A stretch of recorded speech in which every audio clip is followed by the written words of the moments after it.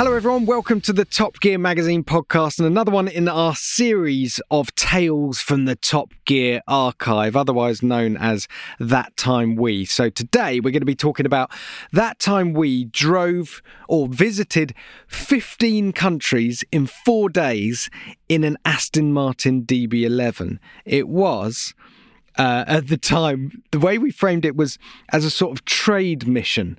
So it was one of my stories in the magazine way back in 2016, I think it was. It's August 2016, I think we did it. And Rowan had the dubious pleasure of photographing this one. So it was him and I, literally just the two of us, wasn't it, on a mission to cover as many countries as possible in Europe. Yeah, there had been a big referendum. You may have heard of it. About something called Brexit. Yeah. Whether England or the UK should leave the EU, and we'd voted to do so. So we thought, well, just before we do leave, we need to show them something British that's great in design, engineering, manufacturing, what they're missing out on. So we thought we'd go to as many European countries as we could in one go, which, to begin with, I think the list was 17 that we aimed for, because we wanted to start in Brussels, the home of the EU, and then go from there. And looking back at it now, this is when we were a lot younger, a lot more stupid, and didn't really understand geography that well. So did you plot a route, or was it just a case of we put your didn't foot just down? completely wing it, Ollie?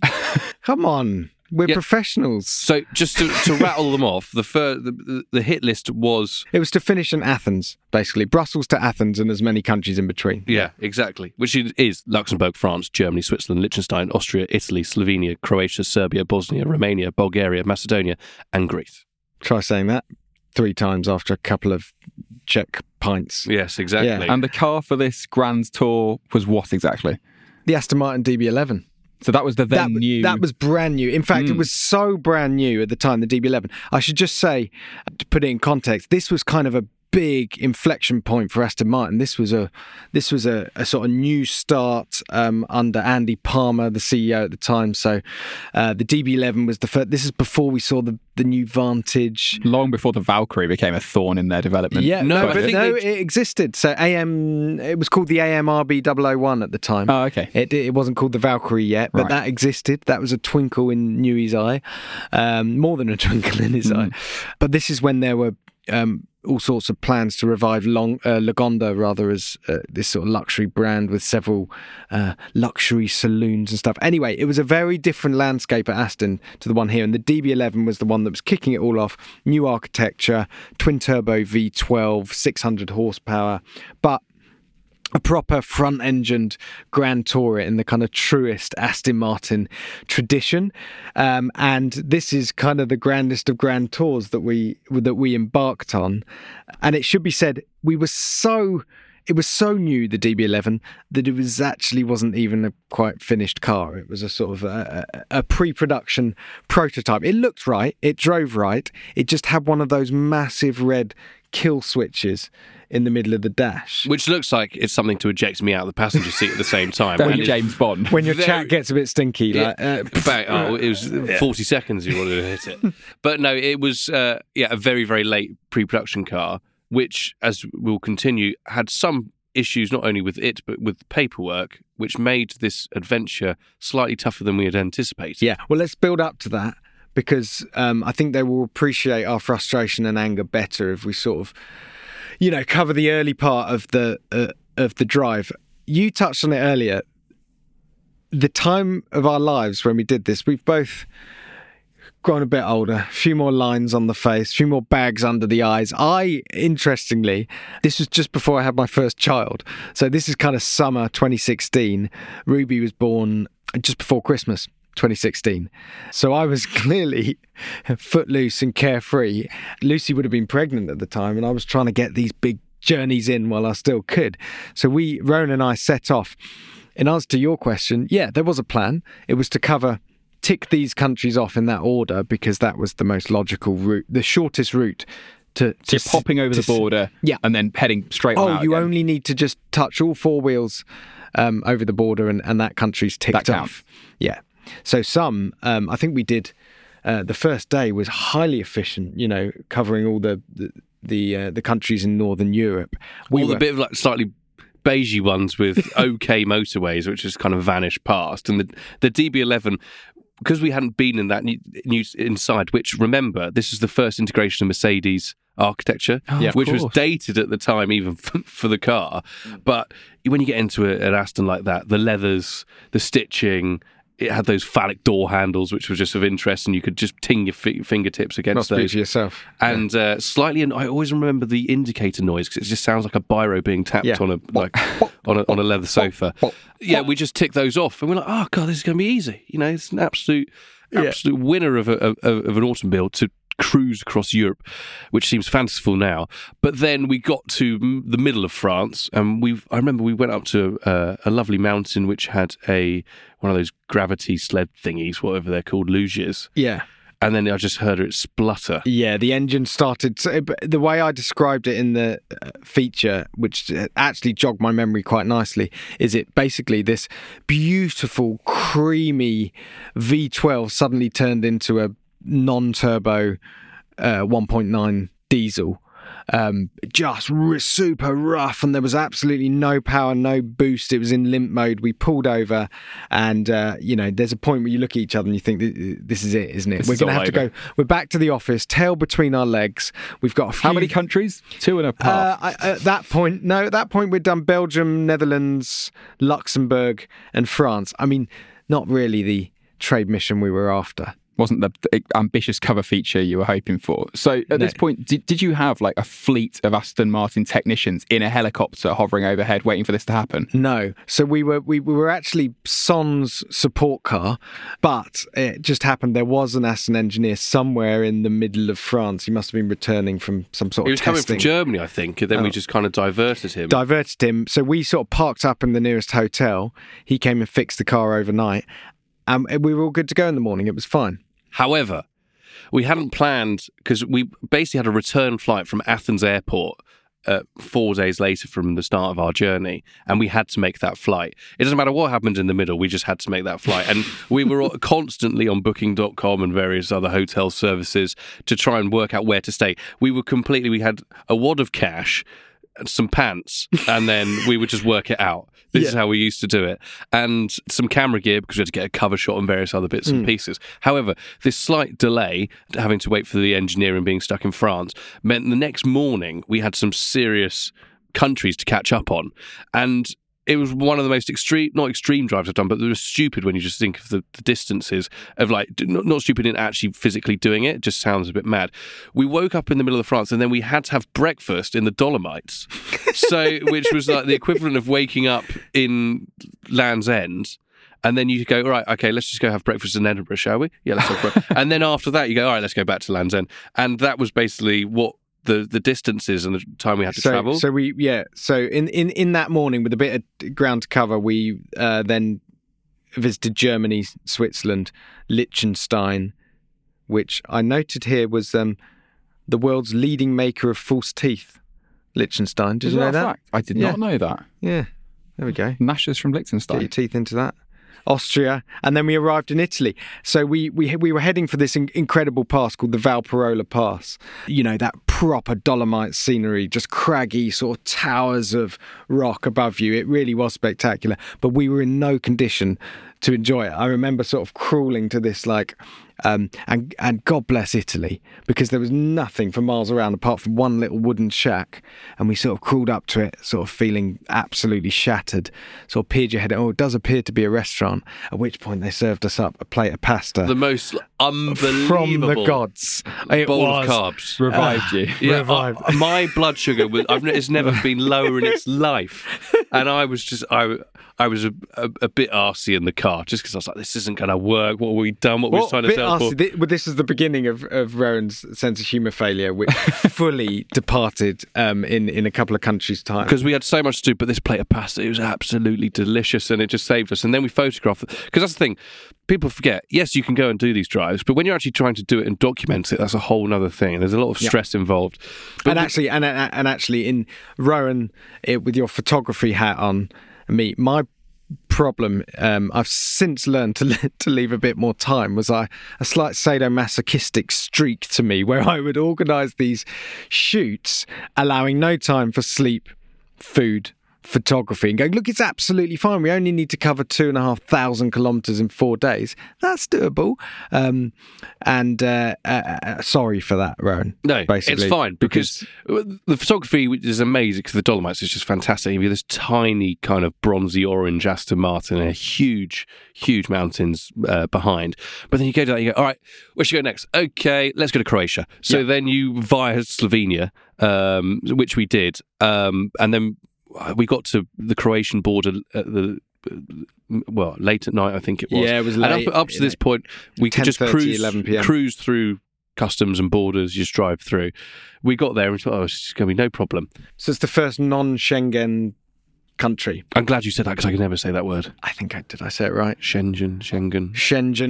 Anyway, the point was, it was a border with actual people and cars stopping and documents being checked, and we handed over our passports and smiled and put on our thickest British accents and do a lovely motor car, isn't it?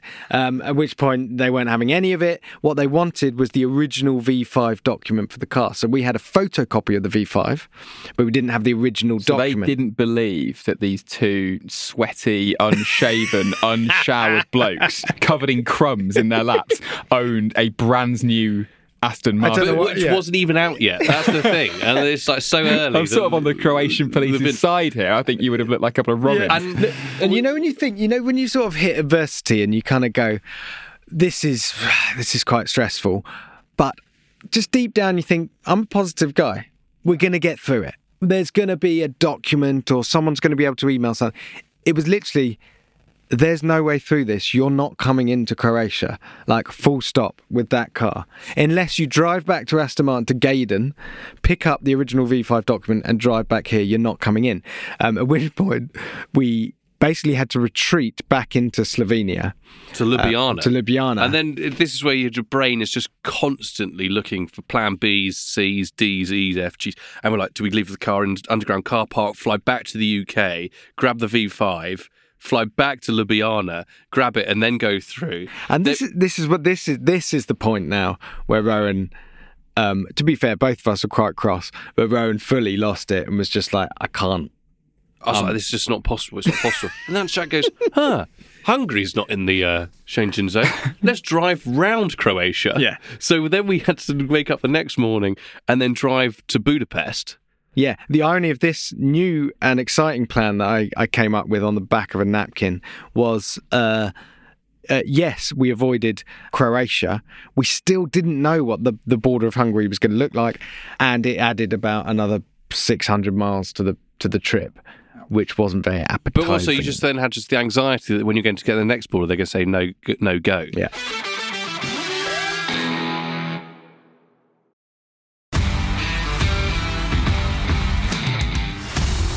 So we got into Hungary, yeah, to Budapest, and then we went to Romania.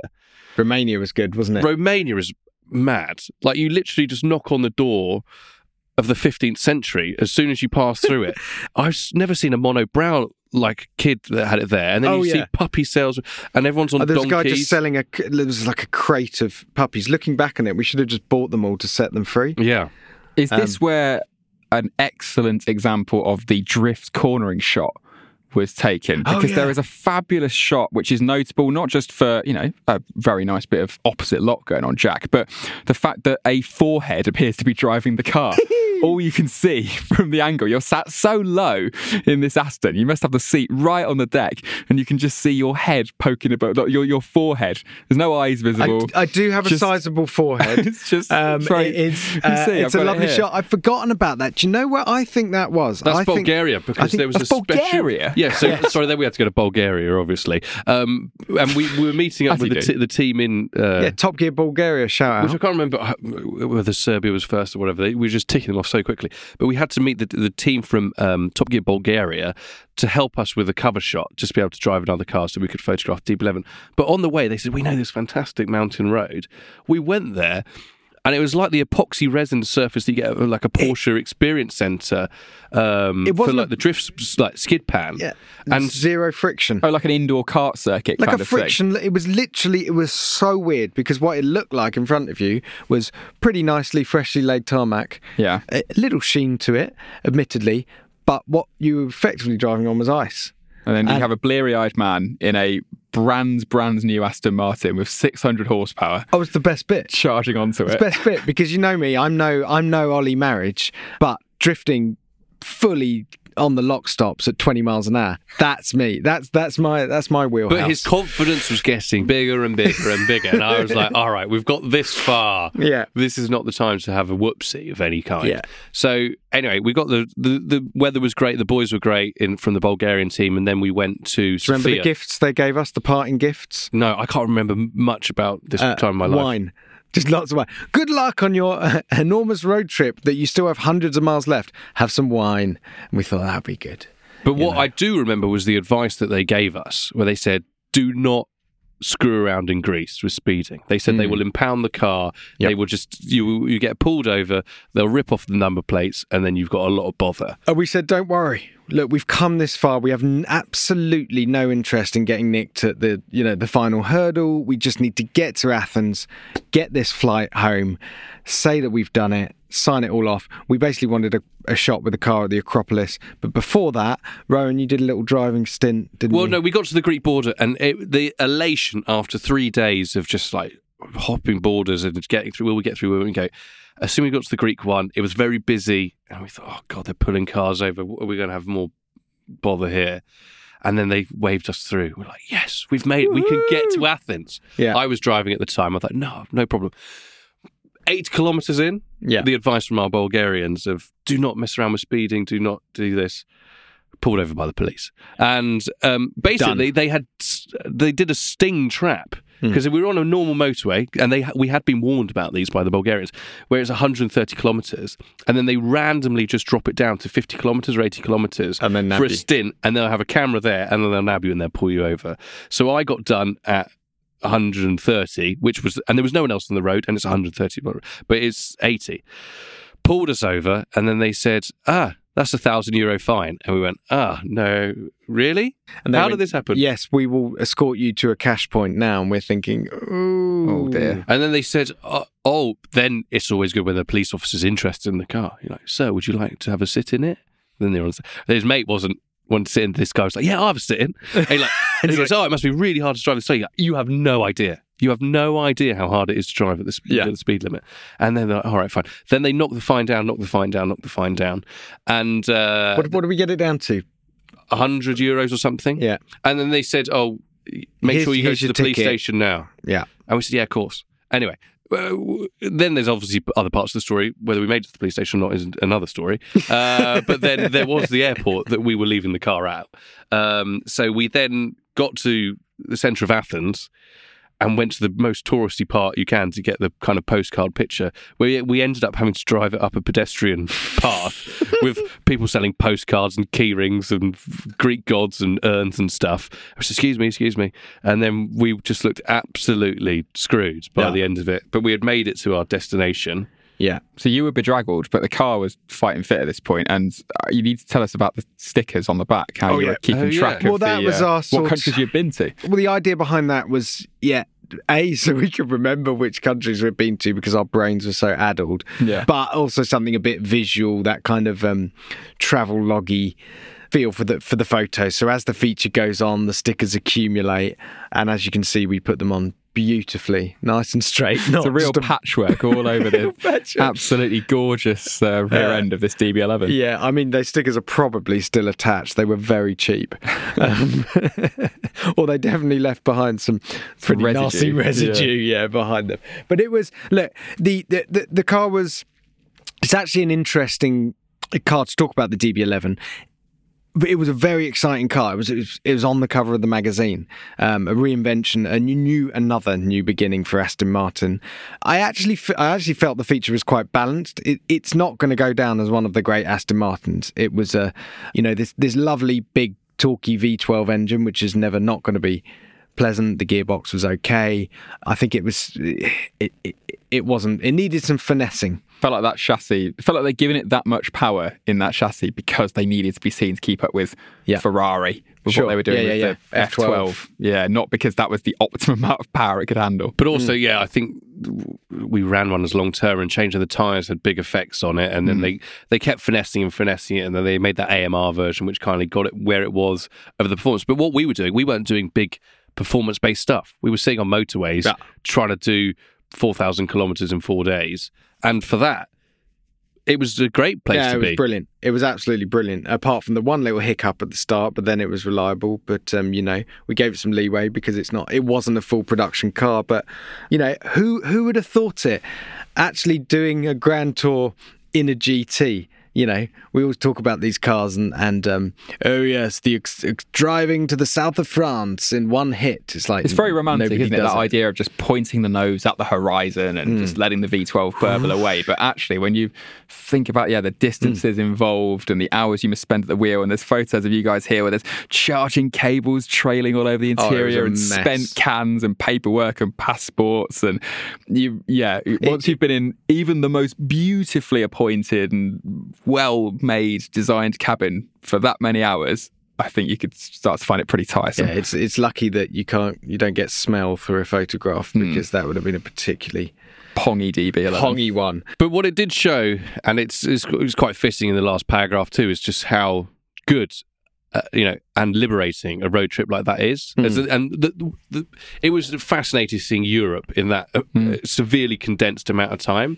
and how cultures, societies, visuals just change hour by hour. Could we do that same trip today? No. Well, you could technically, but there will be, we had one severe border malfunction. There would be a lot of Croatian we'll be waiting at every single border now. We'll have to have carnets, we'll have to do visas, bits and pieces, which is, now when we were doing this story, we hadn't even begun negotiations for Brexit. Now we're fully out of the EU, and we're having to deal with consequences of those actions. It is trickier, isn't it, to do the old romantic road trip? Exactly. But if you can go and do it, you don't need a DB11. The countries that we went through and the roads that we drove on are just something that everyone, if you can, go and do it. I would recommend not doing it all in one go like we did, but space it out and have a bit of a holiday. But it was a trip to remember, and I can't really believe, especially like post-pandemic, that we used to do stuff like this. And I think the biggest lesson for me, this is a really useful tool for a car journalist, is that it's good to plan. Like, don't get out there with absolutely zero plan, but have flexibility in it. Stuff's going to go wrong. You may decide you want to go and see something else. It's absolutely fine to change your plans on the hoof. And actually, when you do that, that's where the adventure. We look back on this. Our best story really is getting locked out of Croatia. Yeah, we didn't want to go to Croatia anyway. That was all part of the plan. But don't be afraid. Get out there. You just got to go and do it, really. And we were in a lovely Aston Martin, but equally you could be in a Fiat Panda, and it would be just as fun. And we're coming up soon to Aston Martin rumoured to be replacing the DB11 with something else. Didn't know it was this old. This story's 7 years ago, right? So I still think of the DB11 as kind of, that's not been around long, but that's now ripe for it to be replaced, I guess. Okay, so how do we follow this trip up in a DB12 or whatever it'll be called? We do it again, but we just see how much longer it'll take because of all the paperwork that we'll bring the V5 this time. Yeah, exactly. Yeah. Lovely. All right. Well, I hope that was good fun. I feel exhausted recounting that, but great fun. And we need to do more of those road trips, Ro. Big adventures, yeah. Yeah. And if you get onto Google and just type in across Europe in an Aston Martin DB11, thanks to the wonders of putting a magazine online, you can read this story and relive Jack's sadomasochistic streak on TopGear.com. But there's also some very early doors video, which is quite interesting, where you see where the production is now. But we just basically had our iPhones just to document our misery more than anything else at times of need. But there's a full video of it too in slightly shaky handycam. Watch Jack age in real time on TopGear.com. It's safe to say our production values have gone up since then on the video front. Massively so. Yeah, okay. All right, well, hope that was fun. We'll catch you on the next one. Thanks for listening. Thank you for listening to the Top Gear Magazine podcast. Hope you enjoyed that. And don't forget to subscribe, to leave us a review, to leave us a star rating. But also check out what is in the rest of the feed, because as well as interviews, we've got our monthly behind the curtain look into the issues that we make. And also there's some new audio tidbits coming. So, like Jet says, subscribe.